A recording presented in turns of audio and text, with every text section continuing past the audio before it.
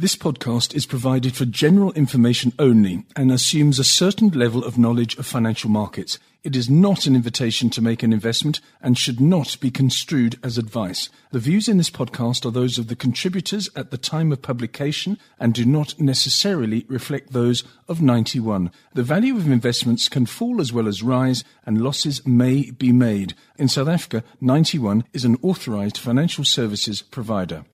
I received a piece of work a couple of days ago, and the headline is The 10 Most Thought-Provoking Client Questions I Have Received This Year. The person in this case, is Michael Power, investment strategist at 91 in Cape Town. Michael, I love this sort of interactive feedback because the clients are obviously the lifeblood of 91, and there's some really good questions here. We're going to do 5 of the 10 today, and then the last 5 will go out to next week. So let's start with question number 1, and it's an obvious one. Walk me through 2020's stock market. Not an easy question to answer. Indeed not. And I think that because the US stock market is still 56% of the all-country world index, you can't really answer this question without really just focusing on the US. And it's been a yo-yo year, as it's been a yo-yo year for everywhere, but particularly in the United States. We have to remember that when we came into 2020, it was the longest growth period on record, but the yield curve had inverted in 2019, potentially setting up 2020 for some sort of accident.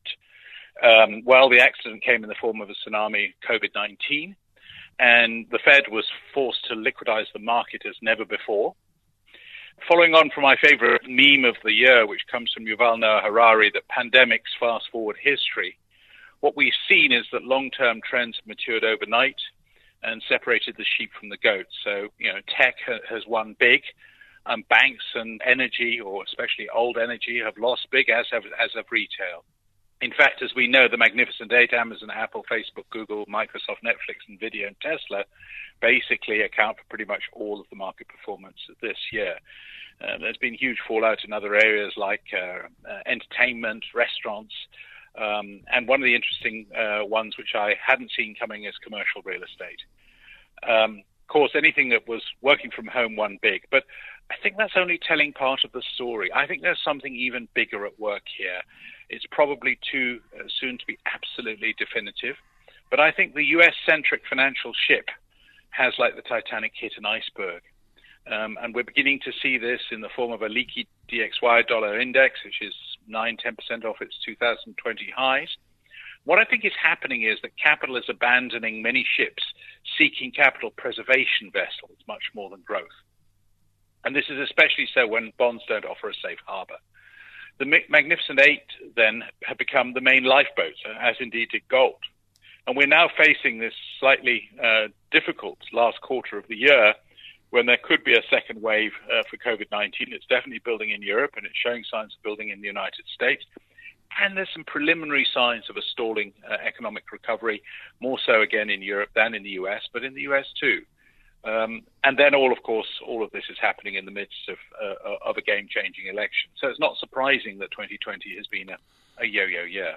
No, in fact, the last 2 months may be even more of a yo-yo than the first 10 months. So something to, I don't know if I should say look forward to, but something to be aware of. Question number 2, could Trump win again? Goodness me, that's more difficult than the first one. He could, but the odds have moved decisively against him. I think a combination of a 1-2-3 set of punches a week ago when the tax revelations came out on Monday, the Cleveland debate was a debacle for him on the Wednesday, and then on the Friday we learned that POTUS and FLOTUS had contracted COVID-19, just really took the stuffing out of his campaign. Of course, the infection probably came from what a great marine friend of mine calls the Rose Garden cluster, and I'll leave you to fill in the other word. The reality is that his campaign has not been the same ever since. And in the last week, we started to see the polls starting to move fairly decisively in Biden's favor. And of course, in the last week, we've seen COVID-19 rebuild. It's running at around 60,000 new daily infections a day. And for me now, the question isn't so much could Trump win again, is what happens when Biden wins? Because we then have 2.5 months of Trump still being president before the 20th of January next year. I think that there's all manner of opportunities for constitutional crises in this period. Trump will probably be forced to concede if he does lose, but it's going to be messy. The count is going to be messy. I think that even before then, even before the 3rd of November, we've got another debate. We've got possibly more October surprises. And the one I'm watching, which is, again, on Trump's side of the equation, is I think Cyrus Vance's investigation into Trump's tax affairs may still yet reveal tax fraud before the 3rd of November. You have to remember that in the end, Al Capone was brought down by not paying his taxes. Obviously, we've got the issue of the Supreme Court. I think we're going to see Amy Coney Barrett confirmed, but I think this is going to set up a potentially fight over the Supreme Court's structure next year.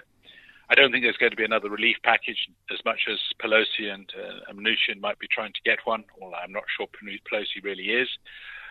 And I think we are going to see some softness in the data coming out. Unemployment wasn't great last month. Consumer confidence is faltering. And the stock market's starting to look a little bit shaky in the sense that if there's no, as it were, super drug that comes from the Fed, rather in the same way as Trump was given his little cocktail, I'm not sure how the market's going to stand up. So I don't think he's going to win. And I think, the definite people ask me, so what's the definition of a landslide in Biden's favor? Well, it's not winning 400 plus seats in the Electoral College. It's winning the Senate as well. And there's a chance of that happening. I had a good chat with a friend of mine who's now back in Colorado this morning. And he says, on the ground, we're beginning to really feel as if there's something fairly massive taking place here. Interestingly, last night, Ben Sasse, who's a Republican senator from Nebraska, who's not up for re-election this year, broke ranks and started to criticize Trump rather heavily. And I think he's essentially throwing his hat in to be the leader of the Democratic Party after Trump loses. So the way I'm looking at it at the moment, a blue wave is possible, and we could end up with both the Senate and the House and the White House, of course, all Democratic controlled going into next year. Goodness me, Michael, you mentioned the word cocktail in reference to Donald Trump's medication, but the cocktail of ingredients that you've just laid out there are extraordinary, and I wonder what it's all going to taste like when we take a sip of it. Number 3, why did China not suffer more? And there was an astonishing story in the last few days. A few cases emerged in one particular city, and within 24 hours, they had tested 3 million people, Michael. That is astonishing. Yeah, and in 96 hours, they've done 9.8 million. It's amazing. But anyway, let's look at it from the Chinese economy perspective. Why haven't they suffered more? Why have they bounced back so aggressively? Well, I suppose the question behind the question here is, or at least the comment behind the question is that, they gave us the virus, so they need to suffer more. Well, they haven't. It's probably going to be the only G20 economy to grow in 2020, albeit by a relatively small amount, maybe 1-2%. But unquestionably, they control the virus much more effectively, as your example illustrates. They come down hard and fast on flare-ups, as your example illustrates. And something which is quite difficult for Westerners to understand, or people of a Western persuasion, China has always, throughout the whole history of China, seen the rights of the collective being more important than those of the individual. And it's not something which is easy to sit in the libertarians of Michigan, for instance. They just can't understand how this could possibly be so. The government in China spoke with one voice, and interestingly, in a way, it hit the Chinese economy at a more opportune time, in the sense that it's less driven by the consumer and more by the producer. Not so for most Western economies, of course. The resulting narrative in China over the course of the year has been to put production before consumption, and as I summarize it, to put factories before tattoo parlors. They got producers back into factories before, as wanted to happen in the United States, getting consumers back into tattoo parlors. China also made sure their monetary and fiscal responses were coordinated and targeted accordingly. The People's Bank of China didn't do a Fed. Yes, they kept the money market engine well oiled, but they didn't flood it.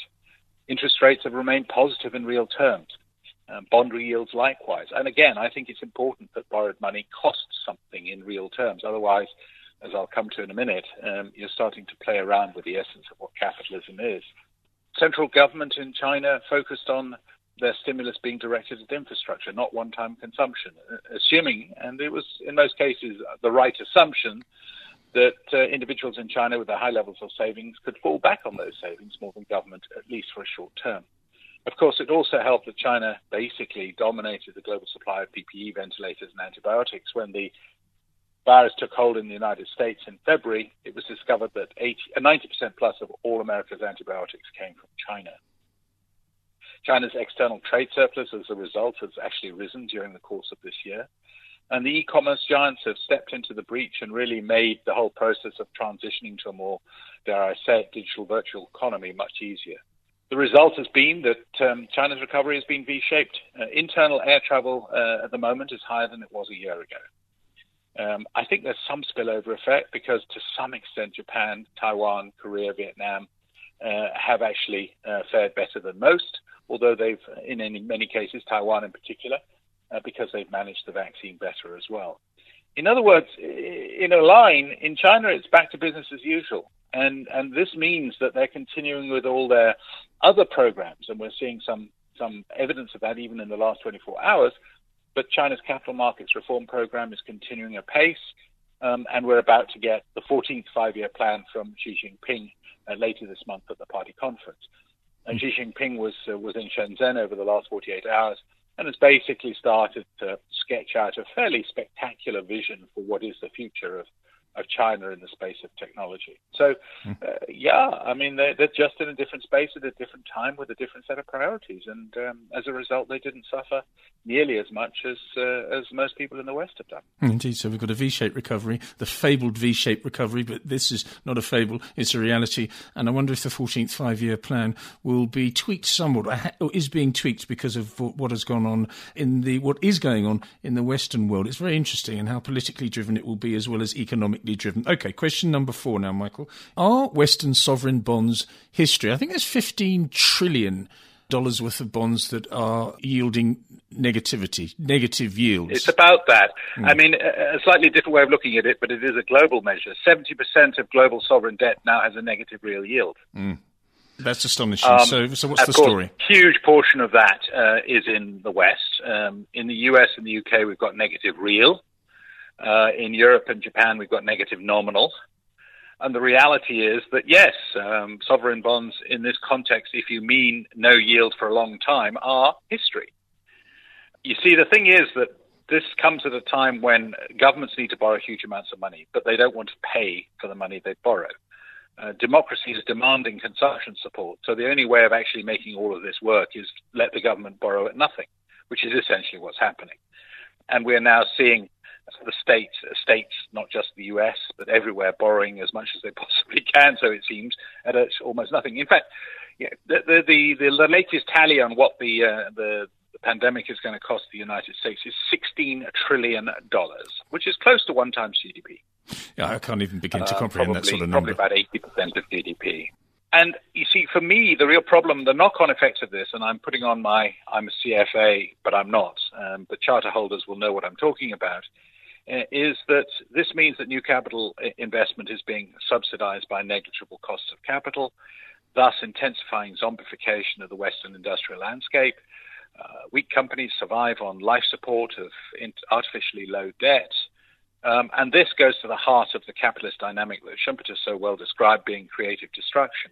If there's no destruction and therefore the release of capital that was previously tied up in unproductive activities, there is no creation because that capital can't be redirected into the new activities.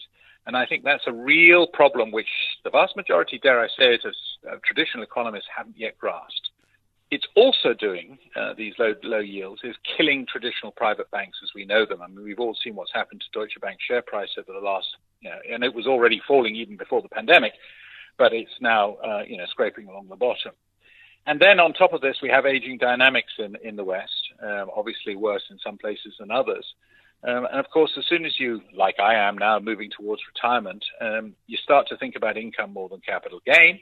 And traditionally, that meant you switched to bonds. But of course, bonds aren't yielding anything longer. So you've got this real problem, this real dilemma as to how do you generate income from assets, from safe assets. And it's not easy to do at the moment. I think at a bigger level, and if you're still in the savings game, it's now starting to raise profound questions about traditional asset allocation. I mean, would you as a saver hold a nominally negative yielding German Bund? This is madness. the 60-40 asset allocation benchmark, 60% equities, 40% bonds, is being jettisoned because it's simply not yielding enough, which begs the question, is the new risk-free rate the yield on a basket of high-quality corporate credit? And I think if you're within the European context or within the United States context, it probably is. Sitting in South Africa, you might actually say, actually, it's cash in a strengthening currency, where I basically cash in on an annual basis the capital appreciation and use that as a substitute for yield. It's a complicated calculation, but that's probably what you're being forced to do. I think what we are seeing now, and the whole thing is wrapped up in this theory called modern monetary theory, which has been dismissed by some people as the magic money tree.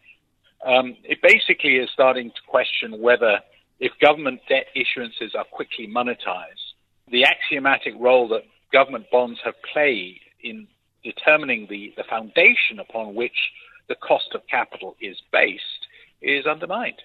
And although this is a radio interview, I have a wonderful picture on my slide here of a very famous scene from Goldfinger where Mr. Bond is about to be divided in half, starting from between his legs by a laser beam. Yes. And Goldfinger is saying to Mr. Bond, "No, Mr. Bond, I expect you to die." Yes. And I sort of sense that's sort of that's the prospect that's facing the bond market as we know it today. Such a great scene, actually. Michael, you were talking about demographics, and that is something that's going to come out of this pandemic, a shift in future demographics, because I noticed the German population has fallen for the first time in a decade, and that is something for longer-term investors that are just getting into the investment game now, in their 20s or something, really need to pay attention to. Okay. The final question of the first half of this broadcast is the following. Wither, with an H or without an H, the US dollar. Now, that's been on a slide. It's gone from 106 to 120, essentially, back at 117 versus the euro at the moment. What do you think of that reserve currency? Look, I think within the context of a Western world, the US dollar is still there to play, although there may be cyclical gyrations against the euro, the pound, and the yen.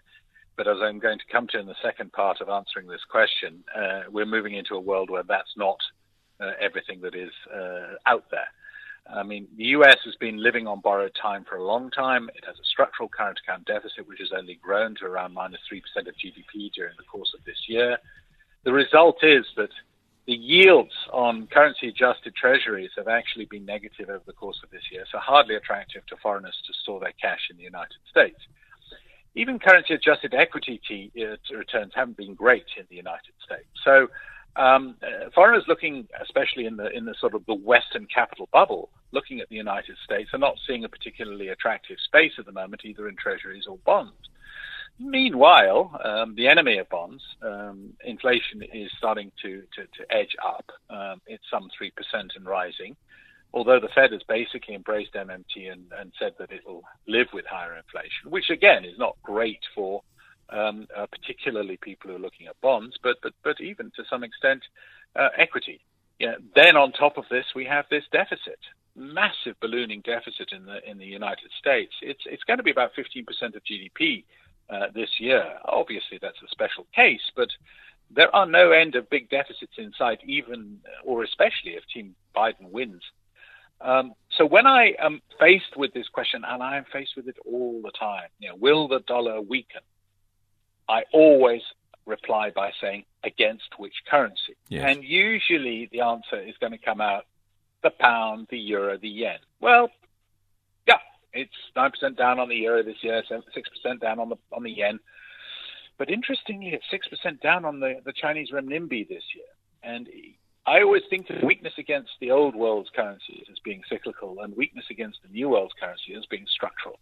So I think we are beginning to see a shift. It's slow. It won't happen overnight. And don't think I'm calling the end of the dollar by next Tuesday afternoon. I'm not.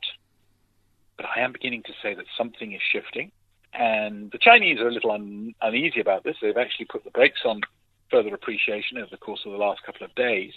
But nevertheless, they are preparing for this day, which is why they're overhauling their capital market. They're removing blockages that held back foreign investment in bonds and equities. And they are paving the way for the internationalization of the RMB, perhaps, interestingly, in a digital form.